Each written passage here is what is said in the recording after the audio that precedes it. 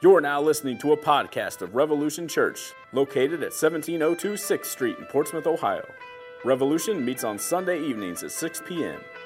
For more information, visit www.revolutionchurchohio.com or check out our Facebook page. Good evening. Right, we're going to be doing things a little bit differently this evening. We're taking a break from our study of the Gospel of Mark for the next 6 weeks. In 2 weeks from now, I'm going to be taking a month off, as I do every year, and we're going to have some different people from different churches come in and preach, and I'm quite excited for that. They're going to be preaching on various topics. But for the next 2 weeks, I'm going to be preaching to you about the diaconate. If that's a word you're not familiar with, it just means the body of deacons, right? Just like all your elders, that's called the pastorate. All of your deacons is called the diaconate, all right? So I'm going to be preaching to you about deacons and their role and their function and their qualifications. But this evening, it's going to be their role and function. Next week, we're going to focus more on their qualifications. Now, this sermon is a bit different compared to what we're used to doing. Ordinarily, I pick one text of Scripture and just walk through it, and that portion of Scripture is usually part of a book that we're going through together, like we've been in Mark forever. But tonight, I'm going to do I'm going to preach what's called a topical sermon. It's kind of funny that in this church I have to explain what a topical sermon is because we don't do them very often. Most churches get it the other way around. But a topical sermon just means that I've chosen a topic. This evening I've chosen the topic of deacons, and I'm just going to preach on that topic in general without planting down on any text in particular. Though, if you want to go ahead and open your Bibles to Acts chapter 6, I will spend the most time there, but I'm going to be in a ton of other places, and you're not going to catch me. All right, so if you just flip to Acts 6, that'll be good enough for this evening. But yeah, we're not going to anchor down in just one passage like normal. Now, real quick, let me try to answer a question you may be asking yourself right now. Why is Pastor Dave going to preach to us about deacons? All right, that seems kind of strange maybe to some of you. I have a few reasons, three, why I want to preach about this. First, I have never preached about it before. That's a good reason. I've never preached on the diaconate before, and it's good to do so from time to time. Our Lord established two offices in his church, and therefore we need to know about them both. And often the pastorate is much more well understood than the diaconate is. But we need to understand them both, right? If we're going to be a healthy church, we need to understand both. Second, this is going to be good for our deacons to hear and be reminded of the work that they have been ordained to do. Know this, I hope you're fully convinced of this by the end of this sermon. The office of deacon is no less important to the well-being and health of the church as the office of elder. It's incredibly important. Both offices must function well or the church will suffer loss, I promise. Third reason I want to preach about this evening, or for the next 2 weeks rather, is upon studying the diaconate in my own personal time, I've come to realize that we, as a church, need a bit of reformation in our thinking and practice concerning the diaconate. And we'll focus more on that next week. But you know, what better month than October, right, to teach on something that needs reformation? Right? If we're going to reform something, this is the month to do it. And since teaching and understanding must precede true reformation, it's fitting and good for me to teach to you about the office of deacon. Now, before we jump into the topic of deacons, I want you to know that I have decided to do this sermon in a question and answer kind of format, right? It's my favorite. I love Q&A sessions at conferences. I think that they help us focus under specific focus on specific items under consideration, and to keep it real, it makes preaching topics easier for me. Right, so I have to do this, so we're going to do it my way. But with that said, let's go ahead and go to our Lord in prayer and ask for his blessing on the preaching of his word. Let's pray. Heavenly Father, we come before you this evening, and we ask for you to bless us as we sit under the preaching of your word. Lord Jesus, we ask that you would operate in your prophetic office and speak to our hearts by your word and spirit as the preacher preaches.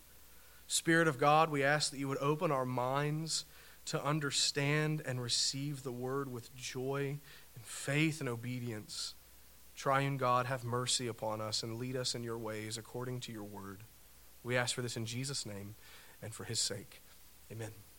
All right. I almost said you may be seated, right? It's like force of habit or creatures of habit. First question to begin. right? And this is going to be probably a bit like a lecture until maybe the last question or two, just to be honest with you. But this is good for us. We need to be taught, right? We don't come to church just for some kind of an emotional buzz, right? We come to learn the Word of God, right? So just wanted to put that to you. But the first question to begin with, what is a deacon? What is a deacon? I'm going real broad here.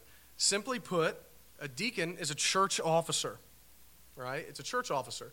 And the diaconate is one of two offices. In Christ's church, you have the office of elders and the office of deacons. Now, when I say church officer, I mean this. I mean an appointed official of the church, right? That's what I don't mean police officers, right? I mean it's an official of the church appointed by the common consent of the congregation, that is the suffrage of the congregation, and installed by the elders or pastors, right? So a church officer is a member of a local congregation who is appointed to a special role, special function within the church. It's a member with special duties to perform and responsibilities to manage. That's what I mean by deacons are church officers. And the reason why we believe that a deacon is a church officer is found in a couple of passages. First, we read this in Philippians chapter 1, verse 1. The Apostle Paul writes this. He says, Paul and Timothy, servants of Christ Jesus, to all the saints in Christ Jesus who are at Philippi with the overseers and deacons. So here we see the Apostle Paul greet the church of Philippi in general, right, to the saints. This is all the believers in the church of Philippi. He's greeting the common membership of the church. But then he mentions two other groups who are distinct from the saints, but obviously would also be counted in their number because they're believers, right? And those two groups are to the overseers. That is elders. There's something going on out there. Someone is angry. Sorry. I apologize. I'm a bit frazzled over that. That was intense. Thank you very much. There's one of your deacons actually going to check it out, so praise God for him. Let's try to focus. Sorry, let's try to refocus on this. So he greets the membership in general, but then Paul mentions two other groups who are distinct from the saints, but also counted in their number. Those are the overseers. That would be your elders and your pastors, right? Not elders and pastors, but elders, pastors, overseers, bishops. Those are all the same idea, right? Just different words for the same office. And the deacons. Now this tells us that within the church at Philippi, there are two special groups of people, right? Again, elders and deacons. These people are marked out and set apart from the membership. We see Paul doing that himself in the greeting. He sets them out and marks them as different. Now, real quick, I want to make a note here. This does not mean that elders and deacons are super Christians or anything like that, right? Just because they're set apart from the ordinary membership does not mean they're super Christians. It just means that they can be recognized as distinct from the general membership of the church while still being considered part of that general membership, right? So they're not super Christians, they're just set apart within the membership. But not only do we see these two groups mentioned side by side in Philippians, to the overseers, elders, and deacons, but we also see it happen again in 1 Timothy chapter 3. In 1 Timothy chapter 3, verse 1, we read this. If anyone aspires to the office of overseer, he desires a noble task.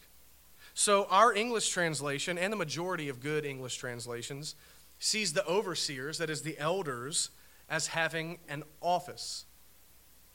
Again, this just means that the person is an appointed official with a special role within the church.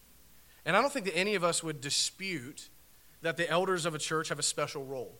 I don't think any one of us would really deny that. That the elders of the church have a special function, special responsibilities within the congregation, namely those of teaching, preaching, ruling, governing the church under Christ, right, making major decisions, things like that. But it's relevant to us that deacons are mentioned alongside the office of elders in 1 Timothy 3. Right? So again, they're mentioned side by side. Paul puts elders and deacons in Philippians 1:1 right next to each other. In his letter to Timothy in chapter 3, he mentions elders and then deacons, again, side by side. So it appears then that deacons hold an office like the elders do. Not only that, but if you read 1 Timothy chapter 3, verses 1 through 7. Just read 1 Timothy, right? Just write that as your homework. Just read 1 Timothy. Chapter 3, verses 1 through 7, you'll see that there are certain qualifications for men to meet if they are to be ordained as elders. Likewise, there are certain qualifications for deacons mentioned in 1 Timothy 3, 8 through 12. And the moral requirements for a deacon are just as high as that for an elder. And the fact that both elders and deacons are given qualifications tells us that these two groups are unique within the church, and not all members are part of those groups. Again, there's qualifications on them, so these are set apart, distinct members of the congregation. Again, these are officers of the church. These are men who are set apart for special roles, duties, and responsibilities. Now, real quick here, I want to point out something that gets confused a lot nowadays. Deacons and elders are similar because they're both officers of the church, duly appointed and ordained members of the church. But it also must be said in any study of either office, of the pastorate or the diaconate, that the offices are distinct from one another. Right? They're distinct offices. Deacons do not rule the church. Right? Deacons do not rule the church according to the scriptures. They do have a measure of legitimate authority, as we'll see later, but it is an authority that is delegated by the elders to oversee certain tasks. We're going to see that in Acts chapter 6. The elders are the overseers of the church. They're the ones who are to govern the church under Christ, not the deacons. Right? So deacons are not in equal authority with the elders. And I want to bring that up because I think a lot of us, especially if you grew up Baptist, or maybe even some kind of non-denominational, you see in the 20th and 21st centuries that many churches began to get this wrong. And what they do is they have their churches set up with one single elder, right, their pastor, and a board of deacons under them that govern the church. Right? A lot of us are pretty familiar with that because we probably came out of something like that. But in that setting, the pastor sits on the deacon board, and he has one vote along with the deacons. And the deacons make all the governing decisions. That board makes the governing decisions for the church. And in that unbiblical form of church government, what do you have? The deacons are functioning as elders. They've not met the qualification to be an elder, or rather qualifications to be an elder. They've met the qualifications to be a deacon. And yet they're governing the church anyway, whenever the scriptures tell us it is only men who are elders who are to govern the church. Right? So, again, the deacons and elders are to have separate roles within the church. That's my point here. A lot of churches get that wrong. They need reformed in that area. But the deacons are under the authority of the elders. I just wanted to make that clear before we go any further. But what do deacons do? Right? What do they do? What's their purpose? I hope that I've established, at least probably most of you just took it for granted, but I just wanted to prove to you that the diaconate is an office, but what is the function of the diaconate? You know, pastors oversee, pastors shepherd and govern and rule and teach the church, but what is the job of the deacon? I'm going to keep it real with you for a minute. The scriptures never give lists for the duties of deacons like they do for elders. You won't find it. Right? Like in the pastoral epistles in 1st and 2nd Timothy and Titus, you'll see Paul say many things that elders are supposed to do, right? Lists sometimes of the responsibility of elders, but you have no such things for deacons anywhere in the Bible, right? But I do think that the scriptures, and I'm going to prove to you, the scriptures do provide some hints and examples for what deacons are supposed to do. Remember this, just real quick. The scriptures, they're sufficient, right? I hope we would all agree on that. The Word of God is sufficient. So God has not left us to our own devices to try to figure out what deacons are supposed to do. His Word is sufficient to instruct us in all the things that we need to know within the church. All right, so there are some hints and an example in the Scriptures that tell us what deacons are to do. The first hint we have as to what deacons, the purpose and function of deacons are, is found in the name of the office itself. Some of you may not know this. A lot of you probably do. But deacon is not a translation. It's a transliteration of a word, right? It's a transliteration of a Greek word that literally just means servant. That's what deacon means. In the Bible, we see the words diakonos, that is servant, diakonoi, that is servants plural, diakonia, that is service, and diakonio, right, to serve, and there's a few other forms of that word, but all those words have the same root. right? You can hear deacon in all of them, can't you? They all have the same root, meaning to serve, whether one who serves or service in general. So the words by themselves mean to be a servant or to serve. Now that's broad, right? Super broad. But that's also really telling about what the deacons are to do. They're to be servants. They're to be servants of the church, servants within the church. Now, I want to be clear with you about something concerning the word diakonos, right? That word deacon and all the words that come from it. That word can be used to refer to the office of a deacon, or it can be used to refer generically to a servant, right? It just depends upon the context, right? So sometimes it can mean the office, sometimes it can mean something more generic. And if that sounds weird to you, I want you to know we do this in our own language, right? Here's my example for you. In America, to be a representative means that you're just representing someone else, right? It's real. Someone else is going to go represent another person. They are that person's representative. But if you are a capital R representative, what does that mean? You hold an office in the lower house of Congress, right? You're in the House of Representatives. You're a representative Bill Johnson, right? Context is going to indicate how you're using the word, right? How is the person using the word representative? Well, it depends on how they're using it in the sentence. Then you'll know they're talking about a state rep or are they talking about just a generic representative. The same goes for the word diakonos. It can mean a regular servant or it can mean an officer of the church. It just depends on the context. Some examples real quick so you don't think that I'm fooling you. When Paul mentioned the overseers and deacons in Philippians 1:1, he's clearly referring to an office because he's putting them side by side with the elders. But then we see this in John chapter 2. You remember the wedding at Cana? Thought this was a fitting text considering the festivities of yesterday. John chapter 2, verse 5, we see his mother, Jesus' mother, said to the servants, the diakonoi, the deacons, do whatever he tells you. Well, they weren't deacons in the church because the church wasn't established yet, right? These are just servants at the party. Mary said to the servants that they're the diakonoi, do whatever he tells you to do. In Matthew chapter 22, verse 13, in one of Jesus' parables, we read this.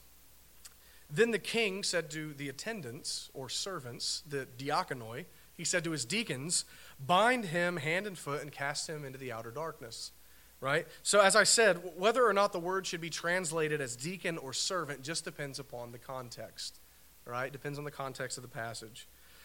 So the name of the office, again, back to it, tells us that deacons are to serve the church. But the next obvious question is, what kind of serving? Right, what kind of serving are we talking about? Do we have an example? Well, I'm glad you asked. And if you didn't ask, it doesn't matter because I have a microphone and you don't. Right? But I am glad you asked because, yes, we do have one example of the diaconate in the Bible. And this example is found in Acts chapter 6. As I told you earlier, to go ahead and turn there. It's in Acts chapter 6, verses 1 through 7. And now I want to be honest. Some people argue that Acts, I'm trying to be as transparent as I can about all this. That's why I keep saying I want to be honest or I want to be clear. Some people argue that Acts chapter 6 does not record the first diaconate, but in my studies, such people are a minority voice. And to my knowledge, it's been basically the agreement of the church throughout history that this passage records the establishing of deacons in the church. People will sometimes, to say that Acts 6 is not referring to the original diaconate, they'll say, well, Acts chapter 6 never uses the word deacon. Therefore, the text cannot be talking about the diaconate. But I would argue that that is a form of hyper-biblicism. What I mean is that just because a word, deacon, is not used, does not mean that the office is not being described. Right? Let me give you an example. If I begin to speak, again, I've got marriage on my mind, right? If I begin to speak about the woman that I love, the mother of my child, the one I share my life with, the one who is closest to me, my beloved, right? Everyone knows I'm talking about my wife, right? If you know me at all, if you know the context, you know I'm talking about my wife. But I didn't use the word wife, and I didn't use the name Autumn Faith Dowdy, did I? I didn't, but I described her. Right? I described things that she does. I described my relationship to her. Right? So though the word diakonos is not used in Acts chapter 6, that doesn't mean that the diaconate is not being described. But 2 or 3 derivative words are used in this text, as you'll see here in a moment. And the principle of chosen, set apart, ordained servants of the church is absolutely present, and no one can deny that. So let's go ahead and read Acts chapter 6. We're going to walk through it a little bit, and I want to highlight the relevant bits for our topic this evening. Let me just go ahead and read it to you. Now, In these days, when the disciples were increasing in number, a complaint by the Hellenists arose against the Hebrews because their widows were being neglected in the daily distribution, that is, the daily diaconia. And the 12 summoned the full number of the disciples and said, "It is not right that we should give up preaching the word of God to serve, diakonian, to serve tables. Therefore, brothers, pick out from among you 7 men of good repute, full of the Spirit and of wisdom, whom we will appoint to this duty. But we will devote ourselves to prayer and the ministry of the word." And what they said pleased the whole gathering. And they chose Stephen, a man full of faith and of the Holy Spirit, and Philip, and Prochorus, and Nicanor, and Timon, and Parmenas, and Nicolaus, a proselyte of Antioch. These they set before the apostles, and they prayed and laid their hands on them. And the word of God continued to increase, and the number of the disciples multiplied greatly in Jerusalem, and a great many of the priests became obedient to the faith. All right, let me summarize what we just read, and I think you'll see the big points that are relevant to our topic. If not, I'll make them quite plain here in a moment. All right, so the church is still in its infancy. It's still only in Jerusalem. The apostles have not yet went out to the nations. They've not went out to the Gentiles yet. Remember, this is only Acts chapter 6. This is early church, early church. But the church, by that time, had grown tremendously since the day of Pentecost. Some scholars estimate 20,000 people in the church at Jerusalem at this time. It's madness, right? More conservative would be like 15,000, but again, I read a couple of different people say about 20,000 people in the church at Jerusalem at this time. But with all of this beautiful gospel growth, a problem arose. We read about it in verse 1, right? And what is that? The Hellenists, that is the Greek-speaking, Greek-cultured Jewish Christians. Remember, everyone in the early church, very beginning, was a Jew, right? They were Jewish Christians, but the Hellenists, the Greek-speaking, Greek-cultured Jewish Christians, began to complain against the Hebrew-speaking, Hebrew-cultured Jewish Christians, that their widows, the Hellenistic widows, were being neglected in the daily distribution of food, the daily serving of food. Now, why was this happening? Why were the Hellenistic widows being neglected? That's a sermon for another time. But it was probably some cultural prejudice that the Hebrew speakers had against the Greek speakers.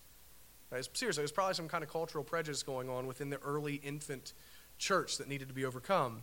But the problem, notice this, the problem was a very ordinary, very physical, very earthly, very material issue. What was the problem?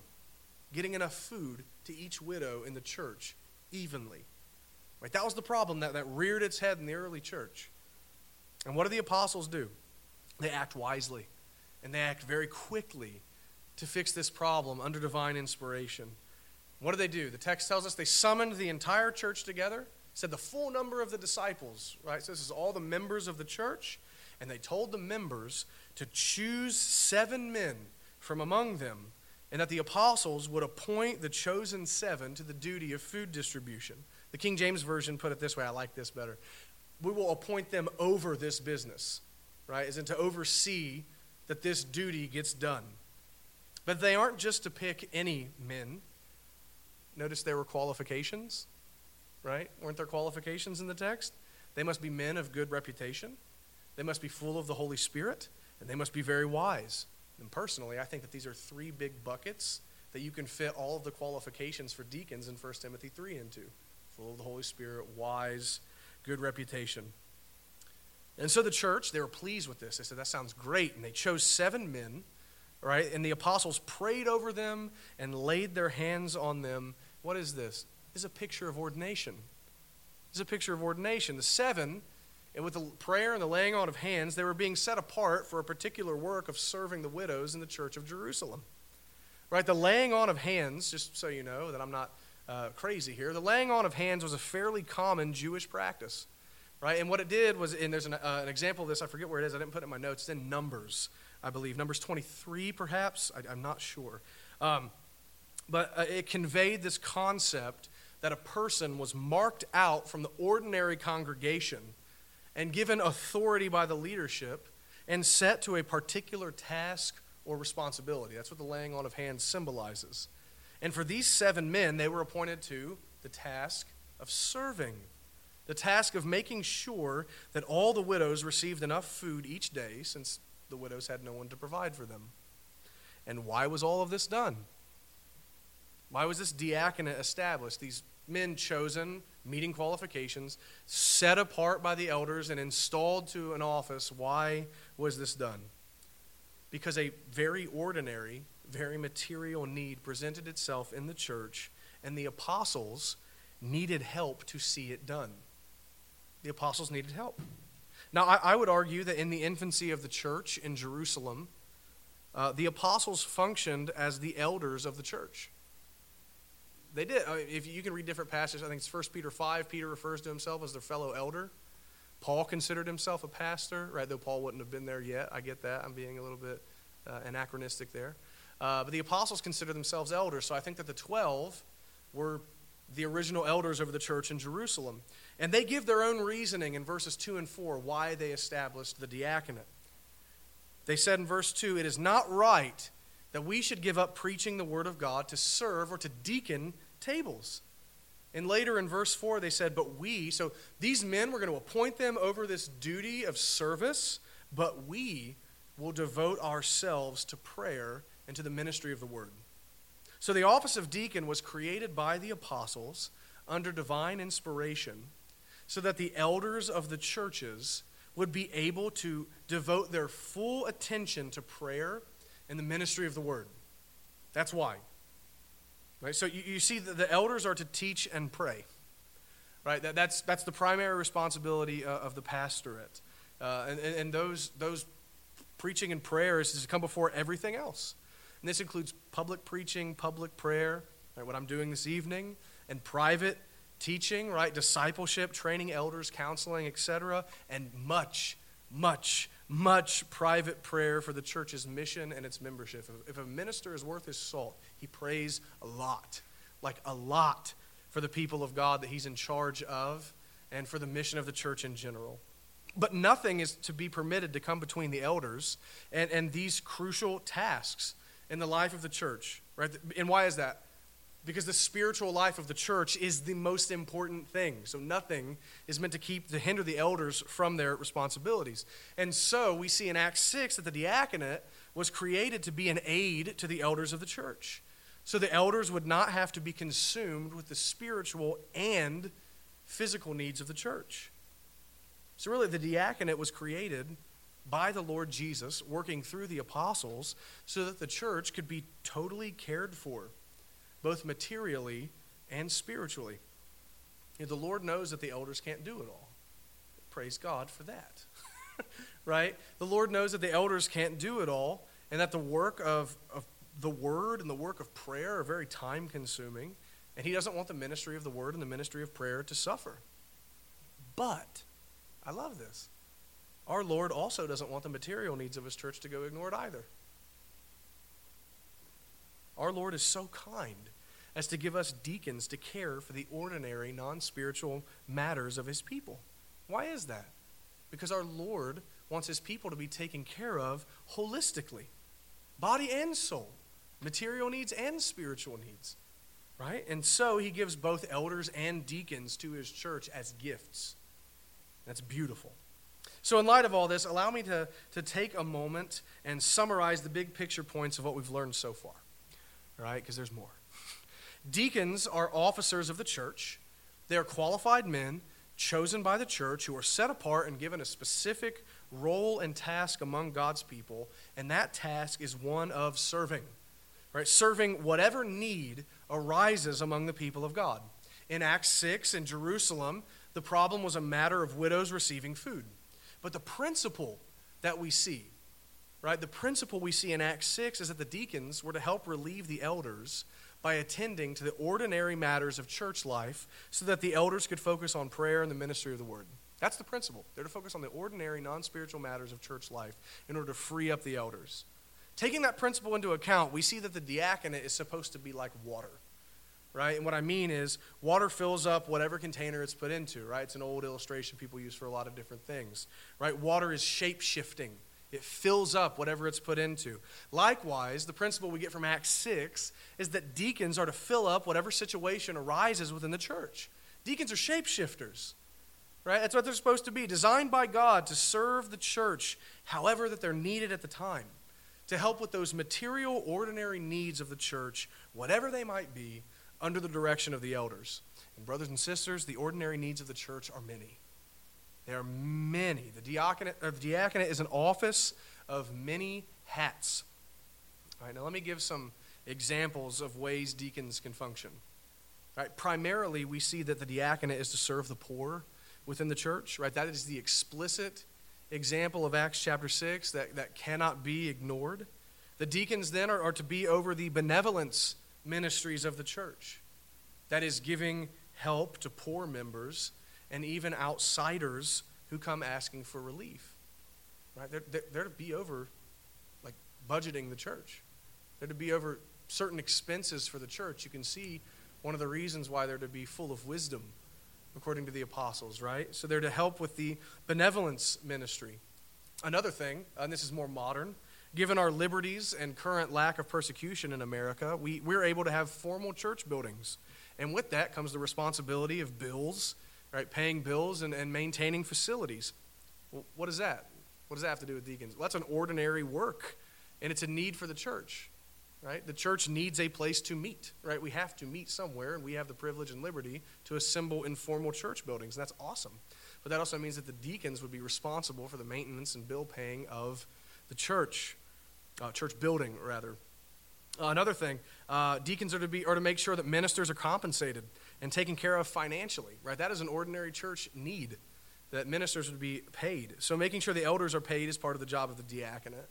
And then one last example, serving tables is mentioned in Acts chapter 6, literally serving tables. So historically, the church understood that as being over benevolence ministries to the poor, but also historically, the church has seen this as an example of preparing the literal table, serving the table of the Lord. That getting this prepared would be a job of the deacons as well. Now, there are so many other examples that could be given for potential responsibilities of the deacons. There's just a sampled list. But the principle is this.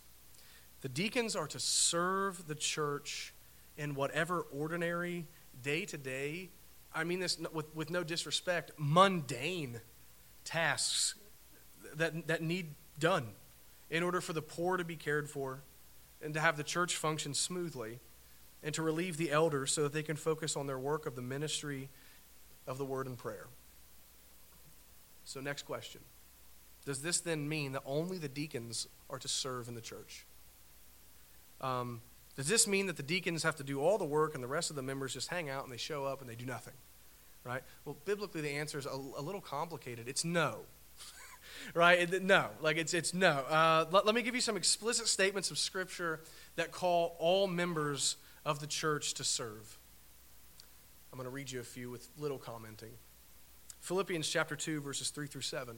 The Apostle Paul says, "Do nothing from selfish ambition or conceit, but in humility count others more significant than yourselves. Let each of you look not only to his own interests, but also to the interests of others. Have this mind among yourselves, which is yours in Christ Jesus." All of the Christians in Philippi have this mind. Christ Jesus, who, though he was in the form of God, did not count equality with God a thing to be grasped, but emptied himself, taking the form of a what? Of a servant, right? A deacon, a diakonos, being born in the likeness of men. So he says, all you Christians have this same mind of Christ. He considered himself a servant.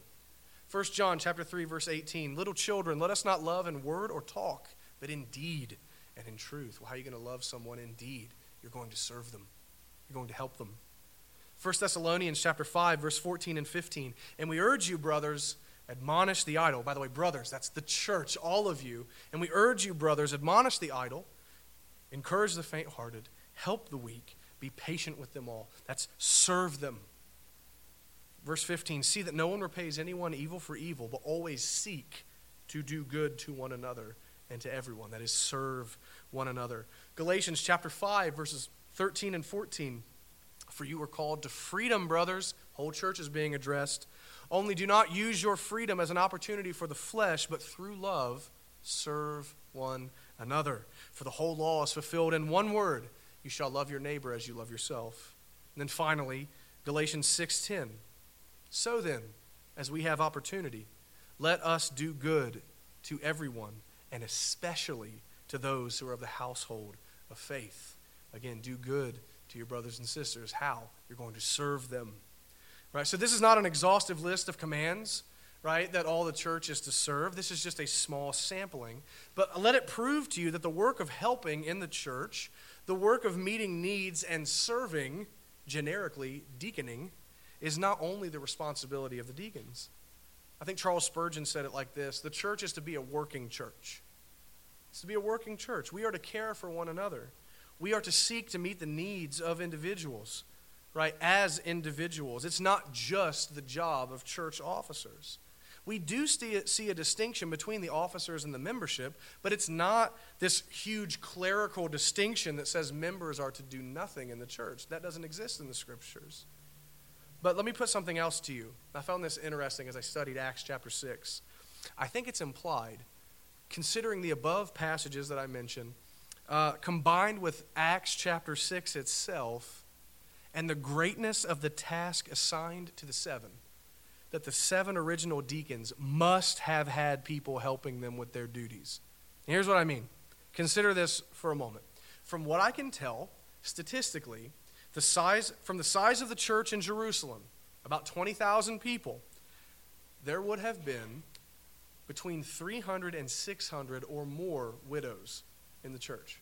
Probably hovering around 500 or 600. Again, possibly more because the mortality rates were worse back then. But about 500 or 600 widows in the church who would need looked after. And 7 men who most likely had jobs and families, at least some of them, could not have done this solely by themselves week in and week out, every single day, indefinitely. Now, that's just my opinion. You're welcome to trash that if you want. I think it's a very reasonable opinion. I don't think that those 7 men could have done it by themselves. They must have had people, ordinary members in the church, helping them. Right? The difference is that these men were appointed to the duty. They were appointed over it. That's why I like the King James better. They were appointed over it. The deacons were to be lead servants, right? Actually doing the work themselves, not just like foremen, but actually doing the work themselves. But that doesn't mean that they couldn't get volunteer assistance from other members to help them with the task that they had been appointed to. Right? So the deacons were the men responsible to see it done. Right? That's the difference. They were the ones who were responsible to see it done. They were to oversee the task and make sure it was completed. But that didn't mean that they didn't have help. And that may have been a double negative, but you'll be all right. All right, this tells me that the deacons can and should have the membership assist them when and where it is necessary and appropriate. But know this, the buck stops with the diaconate. It is their responsibility to make sure that whatever needs done gets done, similar to a manager. Actually, sometimes servants were called managers of the house. Just throwing that out there to you. But now we come to a fourth set of questions. What are the benefits of having deacons? Why do we need them? Right? What are the blessings of the diaconate? Why should we have deacons in the church? Well, first off, we need deacons because the Lord Jesus instituted the office of deacons through the apostle, and that should be good enough. Right? So if we're going to have a church assembled and governed according to the mind of Christ, we must have deacons. You are to have members, elders, and deacons. So just remember this. Here's a little freebie for you. This is not your church, and it's not my church. It's Christ's church. We would all do very well to remember that. And if for no other reason, if he says we need deacons, then we need them. Right? So again, that was just a thought that just smacked me this week. And not that I ever think that I lord things over anyone as an elder, but this isn't our church. It's not. It's not. Like, you may tithe to this church, but it's not your church. I may have God-given authority over this church, but it's not my church. It's Christ's church. So we do things according to the mind of Christ because this is his bride, not ours.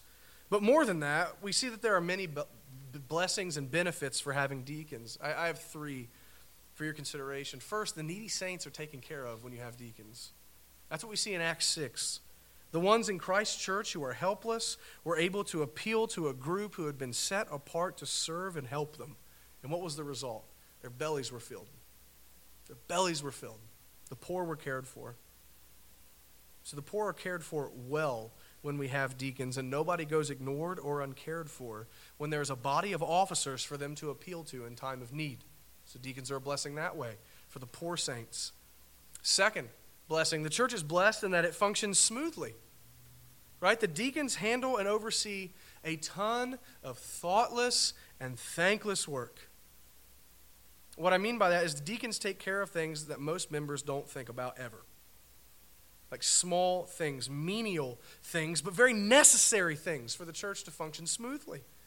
There are many preparations for the church in order to meet or have any kind of functions or outreach, and it is most often the deacon who is going to be working behind the scenes, yet who is never seen, propelling the whole thing forward. It helps the church function smoothly. Third, the church is blessed in that the elders can focus on ministering the word and praying. That's a huge blessing. The church, being materially cared for by the deacons, is open to be spiritually blessed by the elders faithfully studying, praying, and ministering the word publicly and privately. Being freed from the mundane work that distracts from the word and prayer, elders are able to better serve the spiritual needs of Christ's church. And we see this. I thought this was wild because I hadn't studied this before. In verse 7 of Acts chapter 6, this is the result of the newly established diaconate that freed up the apostles to preach. The word of God continued to increase, and the number of the disciples multiplied greatly in Jerusalem. I don't think that would have happened had the Lord not instituted the diaconate, because they would have been so tied up in making sure hundreds of widows got their food. But the word of God increased. All of this in part because of the work of the deacons, allowing their pastors to focus on ministering the word. So let it be known and remembered among us all that deacons are a gift from the head of the church, the Lord Jesus Christ, a gift to us. Don't ever doubt the importance of the diaconate. But we come now to a final question. What does the office of deacon have to do with Jesus? All right, what does that have to do with the Lord Jesus? It's pretty clear with elders, if I could sound arrogant for a moment, it's pretty clear with elders how their role relates to Christ, right? Elders preach, right? We declare the word of Christ. We preach the gospel of the Lord Jesus Christ. We shepherd and help guide and lead people as Jesus is the great shepherd, right? Like we're under shepherds under him. So that kind of makes sense. But how do deacons relate to Jesus? I would argue that while the elders' primary job is to proclaim Christ, it is the primary job of the deacons to show him. To show him. The church is meant, and again, I'm willing to hear some pushback on this, but I think I'm sound in saying this. The church is meant to mirror the ministry of our Lord Jesus, right? We are his body on earth. He is our head, but we are his body. We're meant to represent him. We're to mirror the ministry of the Lord Jesus. And what do we know about the ministry of Christ? It was one of word, elders, and it was certainly one of deed, deacons. So as their office is primarily concerned with serving people materially and serving the material needs of the congregation, we see that the diaconate helps to show Christ's people the mercy and service of their Lord. Remember, our Lord himself was a servant. As we read in Philippians chapter 2, he emptied himself and took on the form of a servant. He came to earth, took on human flesh, and served people with his whole life. Right? Just consider all of the miracles that the Lord Jesus did. Now, I know when I've been preaching through Mark, I've been focusing very heavily on the fact that the miracles revealed the identity of Christ, right? And the miracles revealed his deity. But don't lose this. They were also sincere, true acts of mercy, weren't they? Blind people really could see afterwards. It wasn't just a show. He really did feed crowds of poor people.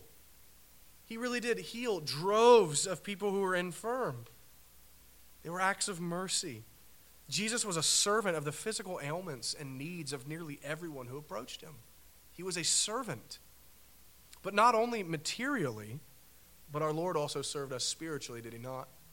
Mark chapter 10, verse 45, the Lord Jesus said, "For even the Son of Man came not to be served, but to serve." How? To serve and to give his life as a ransom for many. Our Lord did not lord his authority and greatness over others. Rather, he made himself as nothing and served himself up as a sacrifice. He gave his life on behalf of the elect of God. He gave his life as a ransom for sinners in order to save them from their sins and the wrath of God. This is the ultimate service of our Lord. He laid his life down for us to serve us by rescuing us from our sins and the penalty due to us for them. He's a servant. And the deacons mirror the acts of Jesus towards his people. They do many different acts of service and help.